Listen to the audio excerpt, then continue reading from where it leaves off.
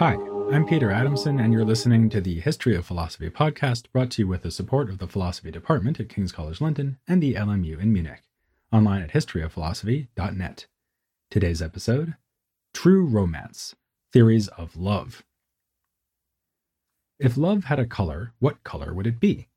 Green, obviously, as in Al Green, the singer whose slinky, seductive, and soulful tributes to this emotion include I'm Still in Love with You, Love and Happiness, and the imaginatively titled Love, Love. I myself would love to know how many people alive today were conceived while Al Green's music was playing in the background. Or am I making a basic mistake here, confusing love with lust? Marsilio Ficino would say so. If you asked Ficino what color love is, he would probably say white, referring not to Maurice White, whose band Earth, Wind and Fire produced more than its share of slinky soul, but to the snowy white of purity and chastity. Ficino would approve of our using the phrase platonic love for affection that does not involve sex. Indeed, he can take a good deal of the credit for associating this idea with Plato. He made a case that this author of several often rather sexually suggestive dialogues about the erotic life was actually encouraging us to turn away from the body, to abandon physical beauty for the sake of higher beauties, and ultimately the beauty of God himself. Like Cardinal Bessarion before him, Ficino was concerned to rebut charges brought by critics of Plato, including George of Trebizond.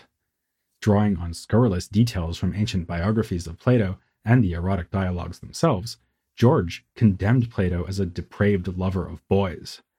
Ficino's case for the defense began with his translations of Plato, as when he rendered the Greek word paiderastein, meaning to love boys, with a less explicit Latin verb. A bit of massaging in the process of translation could turn talk of erotic attraction into talk of fond friendship. But the purification of Plato was carried out especially in Ficino's commentaries. In his summary of the Republic, for example, he dismisses as a harmless joke the suggestion that the best guardians of the ideal city will be rewarded by being allowed to kiss their most beautiful fellow citizens.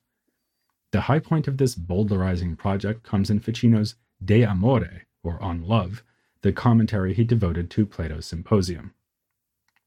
It does not take the form one would normally expect from an exegetical work. Plato's dialogue is set at a drinking party, where a succession of speakers take it in turn to discuss the nature of love. Ficino's commentary imitates this format, being written as a kind of meta-dialogue, which purports to describe a restaging of the Symposium held in Careggi in 1468. At this gathering, each speech in Plato's dialogue was explained by a member of Ficino's circle. Particularly prominent was Giovanni Cavalcanti, the guest of honor and exegete for several of the speeches. This could hardly have been more appropriate, since Giovanni was a descendant of Guido Cavalcanti, the 13th century's answer to Al Green. This earlier Cavalcanti's famous poem about love, Donna me prega, helped invent the sweet new style of Italian literature. In broad outline, the teaching of Ficino's commentary on the Symposium is familiar to us from his Platonic theology. It assumes a metaphysical hierarchy in which an angelic world of mind emanates forth from a single simple God, followed by the realm of souls, and then the physical cosmos. If this reminds you not so much of Plato as of Neoplatonists like Plotinus, then pat yourself on the back. Ficino is indeed drawing extensively on Plotinus for his understanding of the Symposium. Plotinus dedicated a brief treatise to this dialogue, which informs Ficino's interpretation. Both take an allegorical approach, especially to the more mythological aspects of the dialogue. A good illustration is Ficino's handling of the famous speech given by Plato to the comic poet Aristophanes, explained here by none other than Cristoforo Landino. Again, he is an apt choice for this task, since, as we saw in episode 339, Landino was known for his philosophical readings of literary works. In the speech of Aristophanes, we are told that humans began as 8-limbed, ball-shaped creatures that were split in half by the gods. Humans, as we know them, are thus each half of a full organism, with erotic desire explained as a longing to be made whole once again. There were originally male-male, female-female, and male-female pairings, which explains what we would nowadays call sexual orientation. Eliminating this frankly sexual aspect of the speech, Ficino has Landino say that the masculine androgynous and feminine natures represent three virtues that have gendered connotations. Courage is manly, temperance womanly, and justice the balance of both. Not that Ficino wants to eliminate all talk of desire. To the contrary, towards the beginning of the commentary, he has defined love as a desire for the beautiful. So it turns out that explaining love requires explaining beauty. The erotic is closely connected to the aesthetic. His definition of beauty is a bit of a mouthful, but worth looking at in detail. It is a certain vital and spiritual charm, first infused in angel by the illuminating light of God, thence in the souls of men, the shapes of bodies and sounds. Through reason, sight, and hearing it moves our souls and delights them. In delighting them, it carries them away, and in so doing inflames them with burning love. Let's start with the end of this definition, and its suggestion that love is a kind of frenzy or inflammation. Ficino, who, let's remember, was the son of a doctor and interested in medicine, did indeed see some kinds of love in terms of illness. The so-called love sickness would literally enter the bloodstream of a victim struck, or we might say infected, by visual contact with a beautiful love object. Since this is really just an imbalance of humors in the body, like many other sicknesses, it can be cured with physical remedies like purging the blood. For once, this literally medieval remedy would probably be quite effective. A good round of bloodletting should calm down even the most ardent of lovers. The idea that the erotic impulse is a kind of derangement has wider significance. Ficino counts it among several types of madness, which also include the inspiration that takes over prophets and poets. When love manifests as desire for physical beauty, it is the most common and crude form of madness. Notice that in Ficino's definition of beauty, he says that even this lower kind of desire is relatively chaste. Beauty can be appreciated only by sight, hearing, and thought, powers that have more to do with the soul and less to do with the body. As for the pleasures of touch, these relate to lust, not love. The lust to touch the body, he says, is not a part of love, nor is it the desire of the lover, but rather a kind of wantonness and the derangement of a servile man. Forget making babies, Ficino wants us to strive for a different kind of conception, namely the more exalted and transcendent type of erotic madness, which means being transported by suitably exalted and transcendent beauty. This would be the intelligible beauty of the angelic realm, or even better, the beauty of God himself. As we saw when talking about Ficino's work, The Platonic Theology, he embraced the medieval doctrine of the transcendentals, according to which being, goodness, truth, oneness, and beauty all correlate with one another. Accordingly, here in his commentary on the Symposium, Ficino calls beauty the blossom of goodness. Whatever is good is beautiful, and the more goodness something has, the more beautiful it will be. Thus, God is the highest of all beauties, desired by mind or angel as it turns back towards its principle and origin. Likewise, when soul strives to unite with mind, it is urged on by its desire for intelligible beauty. Love also explains order and unity in the physical cosmos, employing celestial motion to govern the world of the elements. Yes, like Maurice White, Marsilio Ficino uses love and soul to keep earth, wind, and fire together. It's all equally true to what we find in Plotinus, too. But there are some subtler differences between Ficino and Plotinus. His remarks on actual sex may be the literary equivalent of a cold shower, but Ficino is warmer than Plotinus had been towards the phenomenon of physical beauty.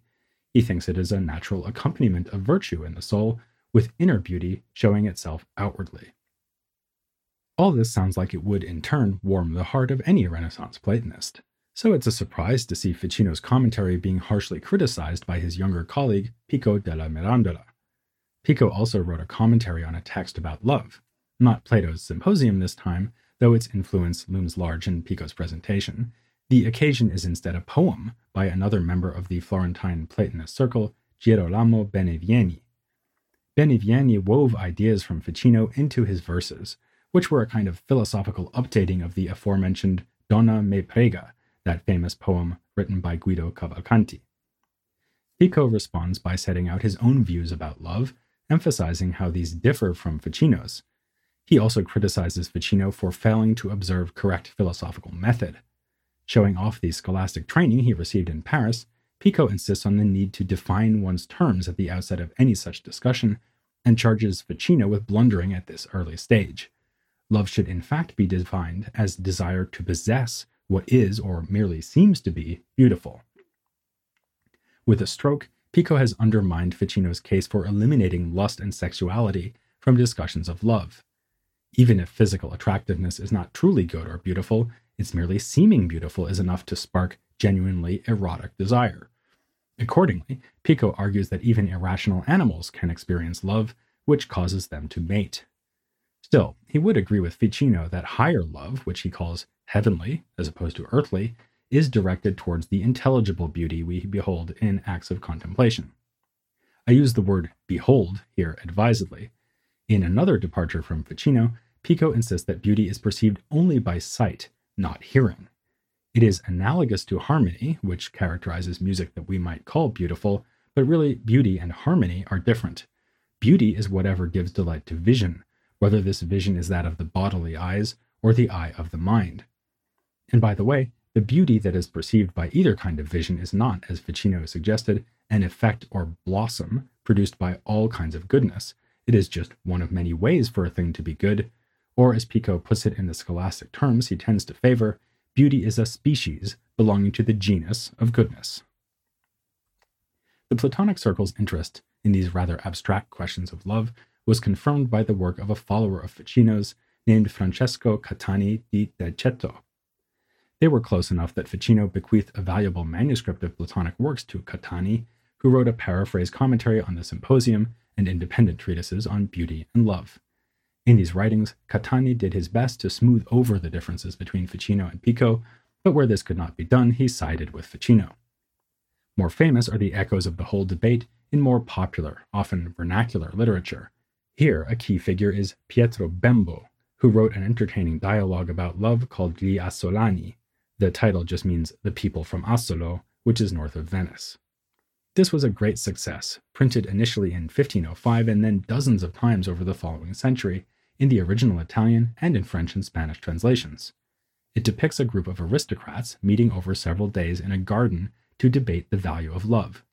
The group is of mixed gender, presided over by the Queen of Cyprus, Caterina Cornaro, and featuring several other women, though the main speakers are three men who present contrasting ideas about love. Bembo knows whereof he speaks here, since he engaged in several amorous affairs, one with celebrated beauty Lucrezia Borgia. His own experience of bitter rejection and unrequited passion is palpable in the speech given by the first main character, Perotino, who emphasizes the suffering caused by love. In fact, he goes so far as to say that all of life's griefs result from love. Any pleasure taken in the brief attentions of a beloved woman will be more than outweighed by the exquisite pain of rejection later on. This speech recalls the laments that were a stock feature of medieval courtly love literature. You may recall such diverse texts as the Romance of the Rose and the works of the Beguine mystics performing variations on the theme. But Bembo juxtaposes Perotino's bitter pessimism with something more up-to-date, as two further speakers offer more optimistic views of love that recall what we've just found in the Florentine Platonists. Next up is a character called Gismondo, who argues that all love worthy of the term is in fact good. How could it be otherwise, since love is natural and everything natural is good? Gismondo agrees with Ficino that love has to do only with sight, hearing, and reason, not the other faculties of soul, and that love can be a spur to virtue. Then, the tone is raised even further.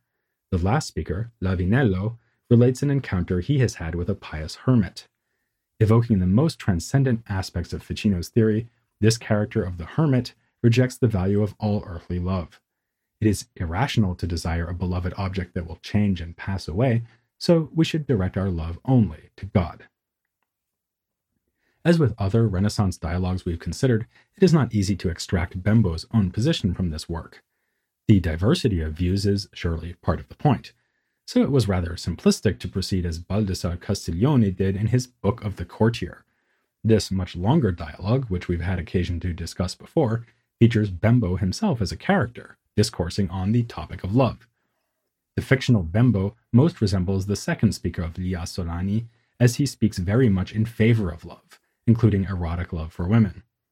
The background of Ficino's ideas is evident here too, though as one modern interpreter has put it, Castiglione's version of Bembo is interested in philosophy only as a source of literary and conversational conceits, and is concerned especially with the lowest rung of the ladder of love, where he engages in sensual love in its excusable courtly form. For the fictional version of Bembo, love is a longing to possess beauty, which we initially encounter not through touch, but through the sight of lovely bodies. Like Ficino, Castiglione's Bembo understands physical beauty to be the outward sign of a virtuous soul, just as the beauty we see elsewhere in the cosmos is the manifestation of the good order given by God to the universe. Only idiotic people who are content to remain at the level of beasts are satisfied with bodies, though.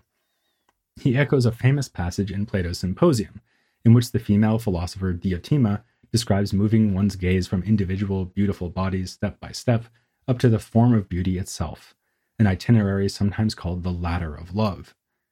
Carried away on a flight of rhetoric, the character of Bembo waxes enthusiastic about the ascent to the beauty of the intellectual realm, until he's brought crashing back to earth by a tug on his sleeve and teasing comment from one of the female characters. Evidently, Castiglione thinks it is worth including the Platonic tradition of erotic philosophy in his Book of the Courtier, but he also pokes fun at it. And, in a typical move, he pits Bembo against a more hedonistic character, who thinks it is absurd to talk of possessing beauty without pursuing attractive bodies, and who identifies the climax of the erotic life as begetting children with a beautiful woman. So far, women have featured in this story only as beautiful love objects, apart from the relatively minor characters who populate the dialogues written by Bembo and Castiglione. But that changes with one final work I want to discuss, the Dialogue on the Infinity of Love, published in 1547 by Tullia d'Aragona. Like Pietro Bembo, d'Aragona enjoyed the honor of being both the author of such a dialogue and a character in one. She was the model for one of the speakers in Sperone Speroni's Dialogue on Love from 1535.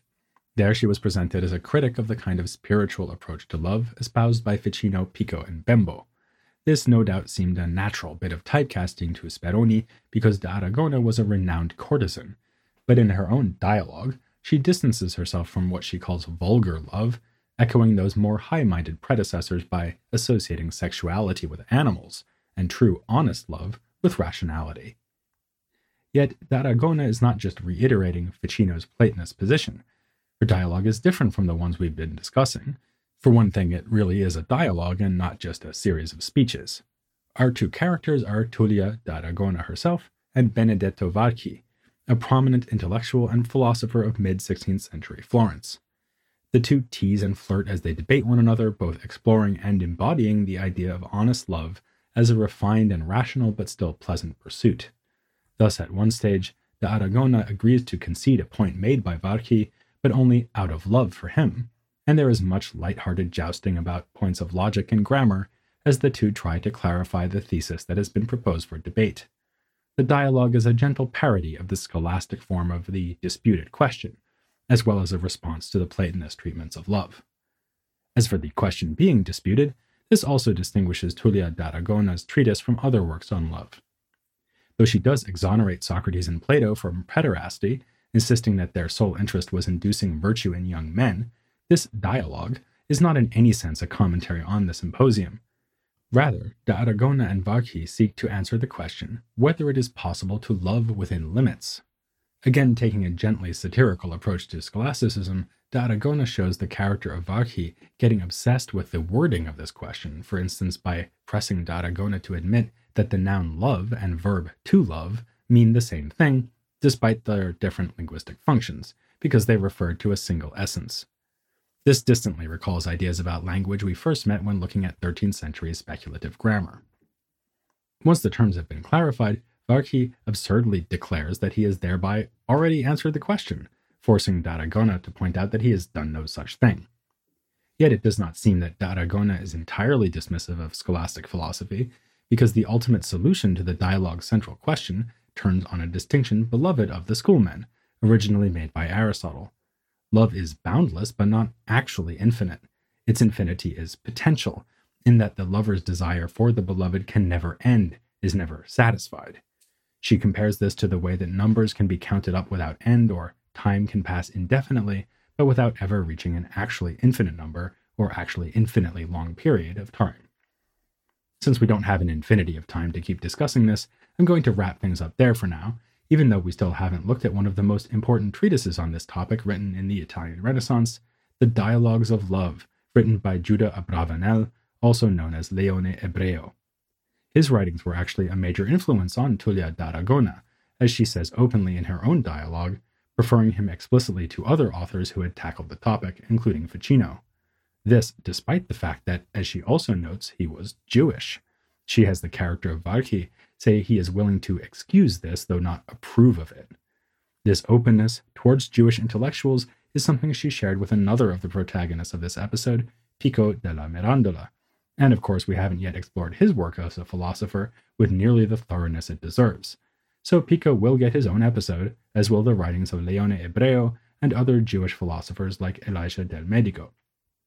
But before we get to those topics, it seems like a good time to give Plato a bit more love and have a look back at Ficino, Poliziano, and the whole question of the reception of Plato in the Italian Renaissance. That will be our subject next time, as we're joined by an expert on Renaissance Platonism, Denis Robichaud. So as Al Green sang, let's stay together for that next installment of The History of Philosophy Without Any Gaps.